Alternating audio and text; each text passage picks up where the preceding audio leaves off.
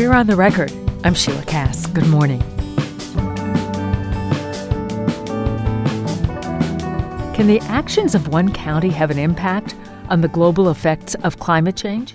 The dire situation globally, it really demands that every individual do all that they can. But when you think about the fact that Baltimore County is a jurisdiction of over 850,000 people, collectively, that's a pretty significant impact, not just to our region and our state, but to the country.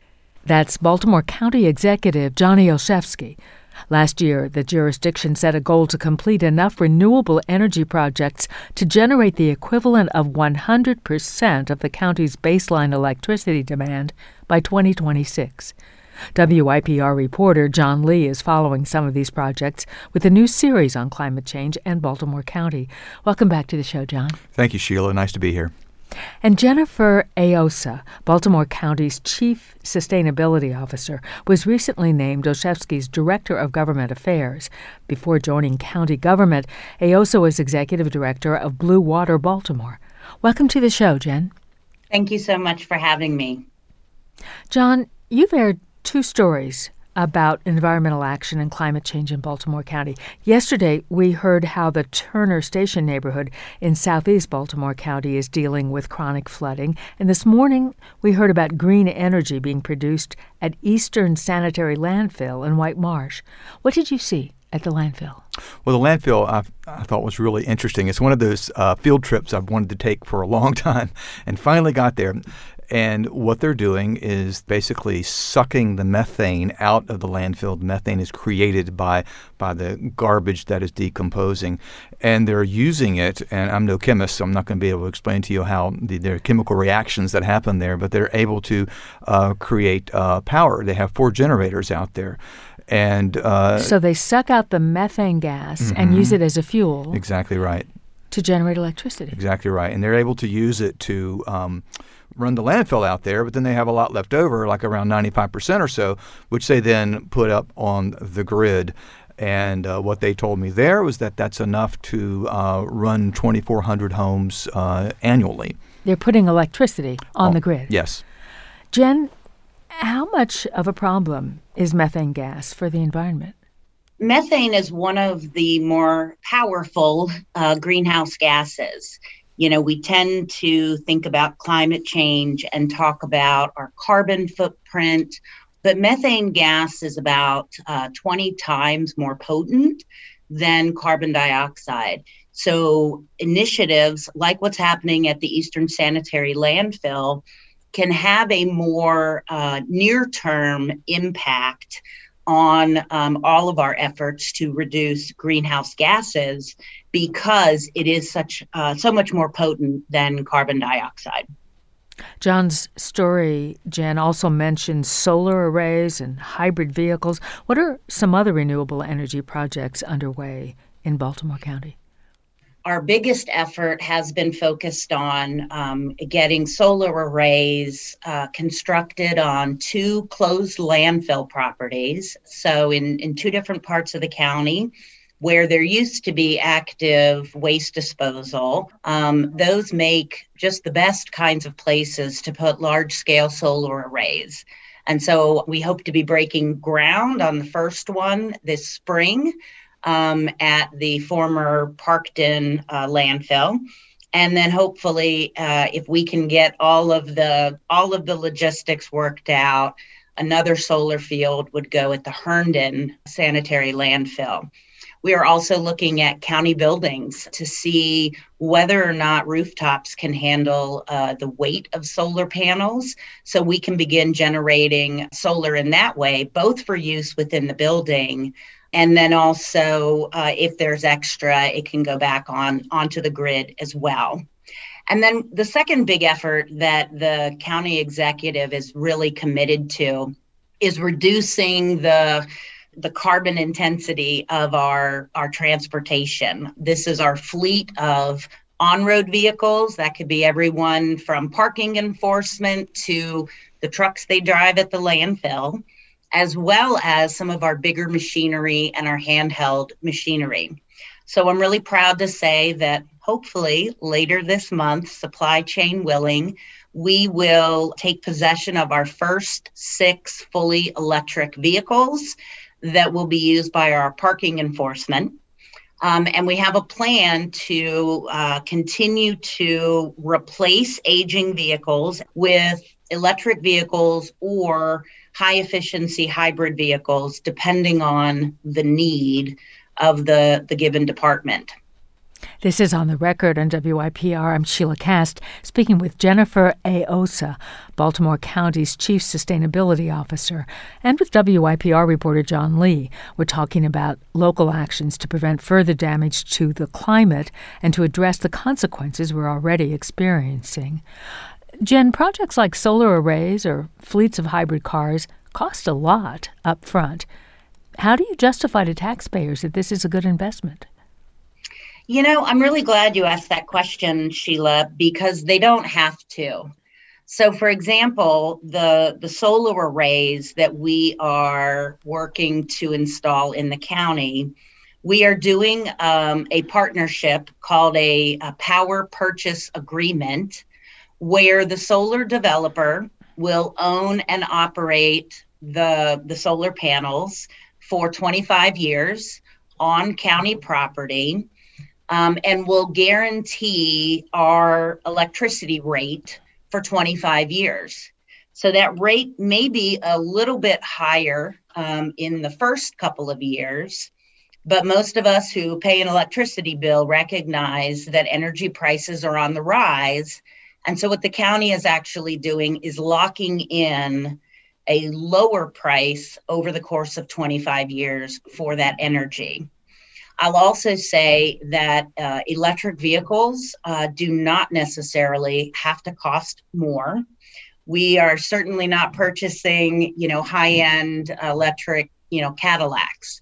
We are purchasing Chevy Bolts, which have been on the road for several years now, have a very good track record, and do not cost very much more than the Honda Civics they're replacing.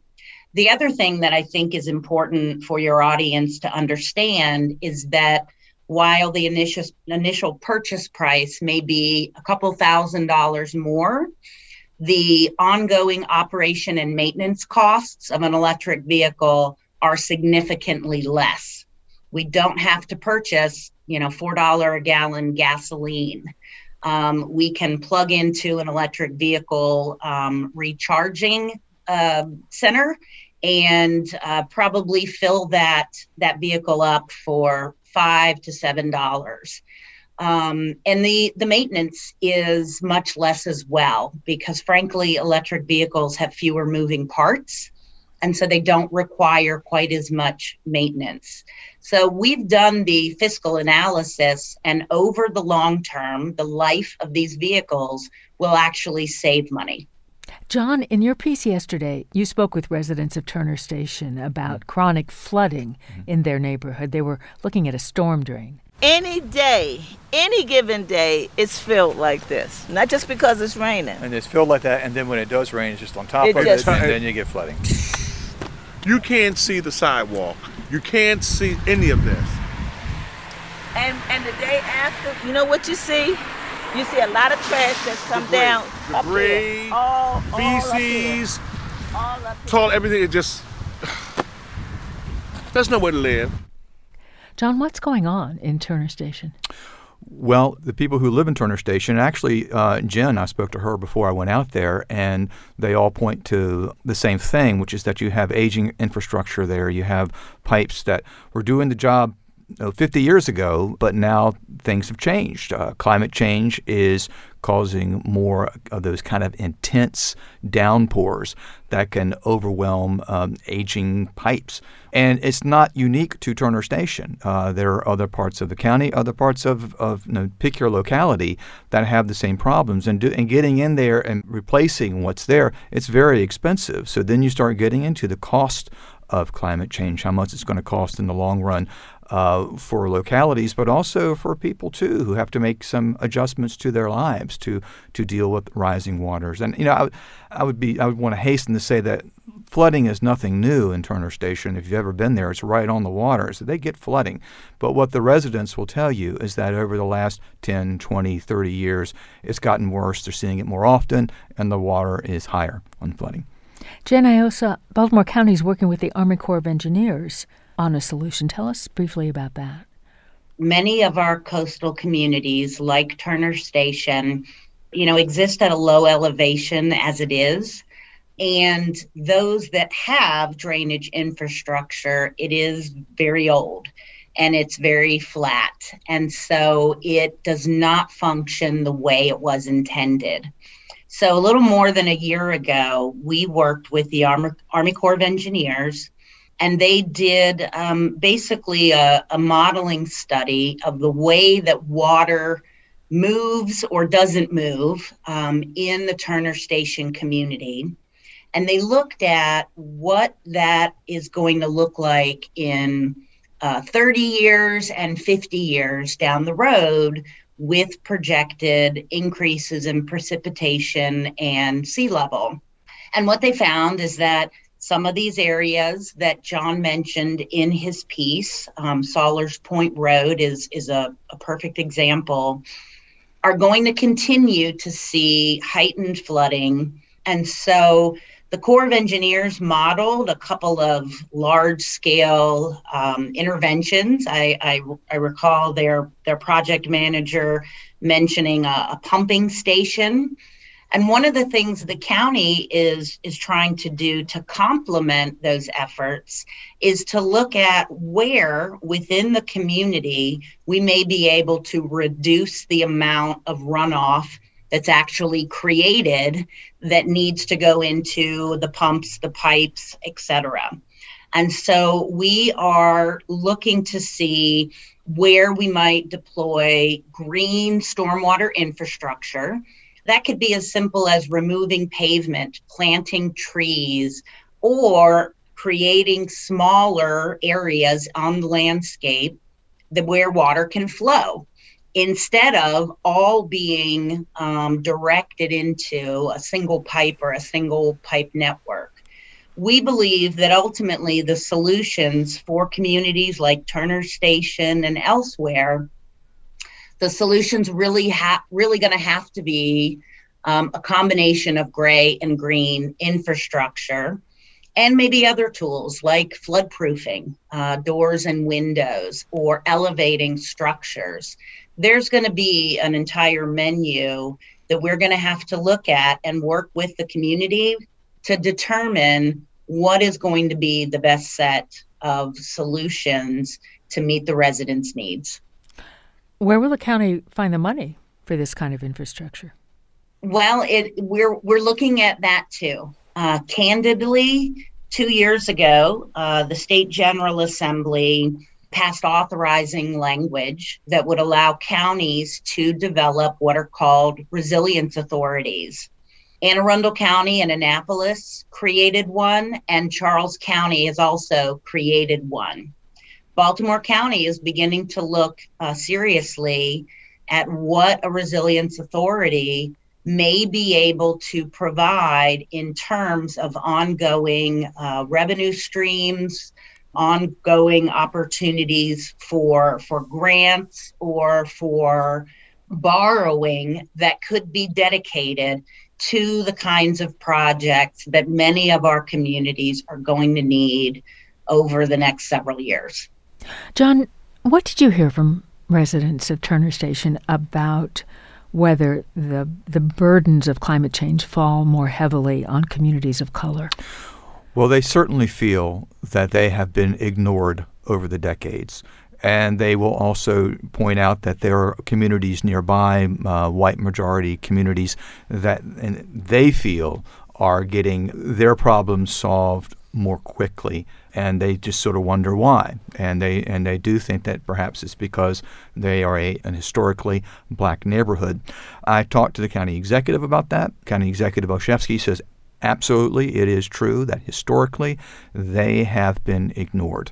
But he's quick to add that his administration is trying to address those issues now.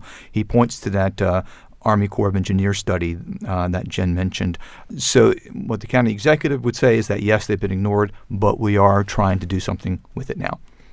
Jen, very briefly, before we go, I mentioned the county's goal is to generate the equivalent of 100% of Baltimore County's baseline electricity demand through renewable energy sources. That's the county government's demand, right? Yes. Will the county meet that goal, 2026?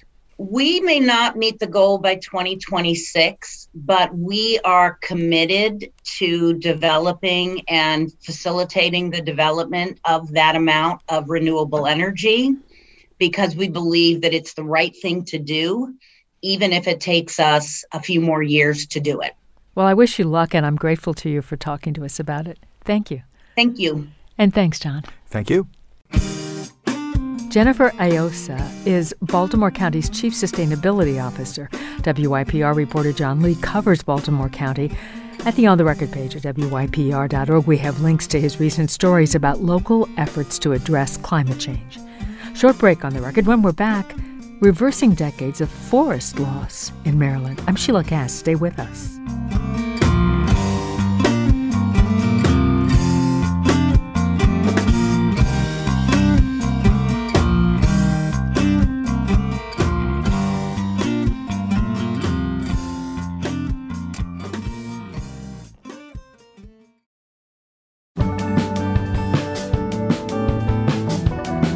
Welcome back to On the Record. I'm Sheila Cast. Maryland is still losing forests, but at a slower rate than 2 decades ago. That slowdown presents the opportunity to move from loss to gain by investing in planting and protecting existing forests. A new study conducted by the Harry R. Hughes Center for Agroecology, the Chesapeake Conservancy, and the University of Vermont looks at how the forest and tree canopy has changed across Maryland. Here to talk about the findings is Catherine Everts, Executive Director of the Harry R. Hughes Center for Agroecology.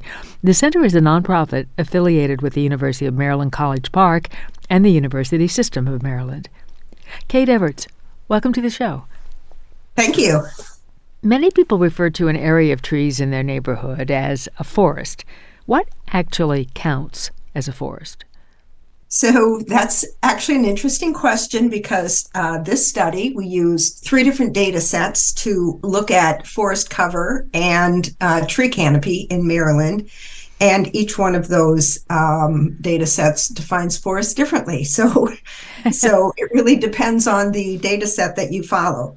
One data set that we're really excited about is this new released, very high resolution land use land cover data set. And for example, it defines forest as at least 1 acre of land, and it has to be 240 feet wide.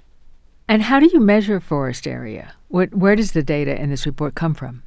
That new high resolution data is it's aerial imagery and remote sensing data with a tool called LiDAR.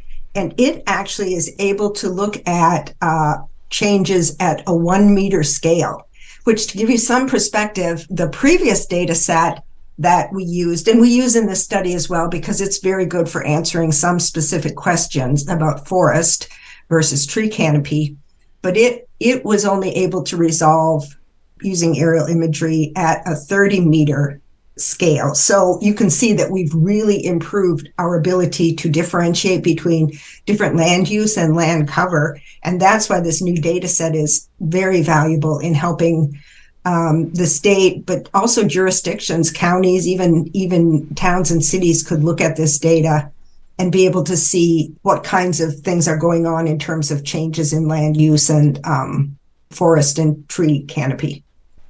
Where has the greatest loss of forest occurred in Maryland?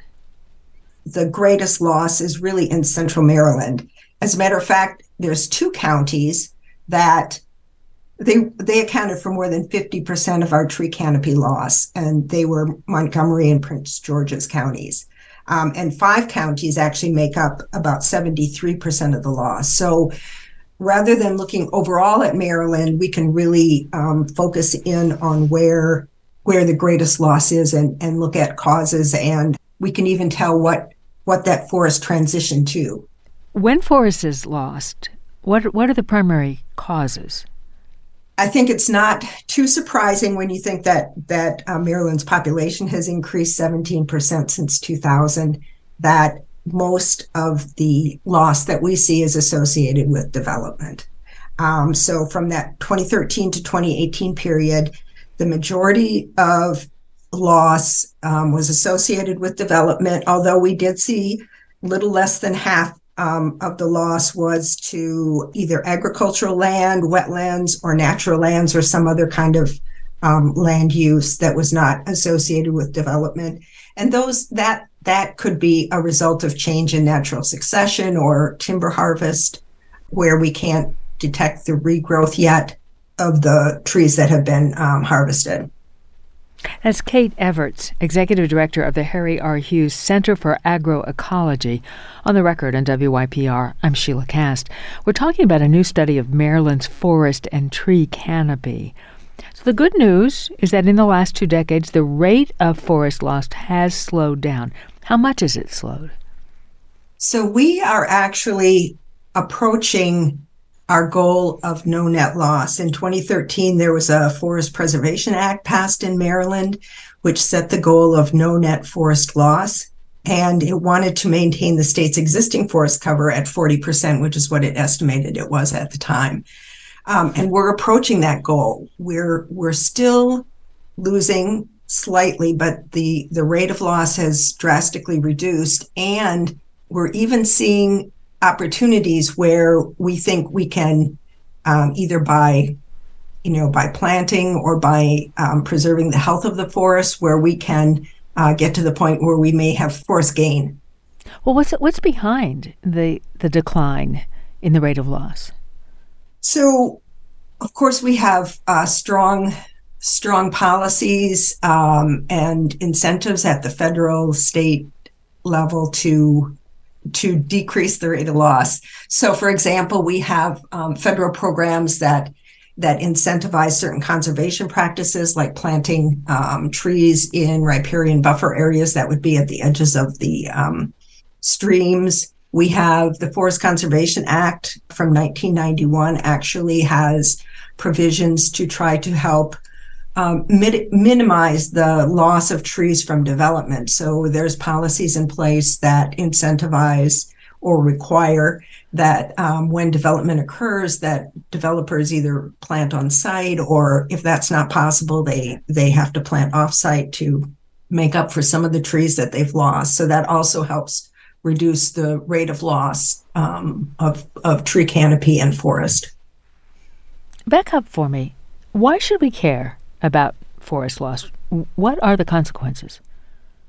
Wow. So trees provide so many ecosystem services. They improve water filtration. They reduce water pollution. They provide stormwater mitigation, which is very important in many areas in Maryland. Trees sequester carbon. They protect against sea level rise. In urban areas, they can mitigate the urban heat island effect. We know they improve air quality, and of course, they provide wildlife habitat. They have just so many benefits. And if you wanted to put a dollar value on it, somebody estimated that forest and wetlands in Maryland alone contribute over $3 billion a year in flood prevention and stormwater mitigation. The report notes that hundreds of thousands of trees were planted in Maryland by government and conservation groups between 2018 and 2021. Can we plant our way out of forest loss? I think planting alone is important, but it's not sufficient. We have to make sure that we protect the forests and the tree canopy that we have, and not just protect the extent that we have, but it's very important to protect the health of it. One finding in our study was that we're seeing increased fragmentation and that there are some health concerns with invasive species on forests. So yes, tree planting is important and we have to do it, but I think those other two avenues are equally important. We have to make sure we preserve what we have and that we maintain the health of our forests. I'm not sure I understand fragmentation. So that would be loss of part of a forest, but we still have part of it? Right. So it could happen if you If you have a forested area and part of it gets harvested or developed, then the two parcels, instead of being classified as forest, would be tree canopy. And we know that larger tracts of forest, bigger land areas, are better. They provide better ecosystem services. And they're less susceptible to having damage from invasive species, because some invasive species tend to cause the most damage at the edges of forests. Thanks for talking to us about this. Thank you. Kate Everts is Executive Director of the Harry R. Hughes Center for Agroecology. At the On the Record page at WIPR.org, we have a link to the report and to a webinar about the report's findings. I'm Sheila Cass. Glad you're with us on The Record. Come back tomorrow.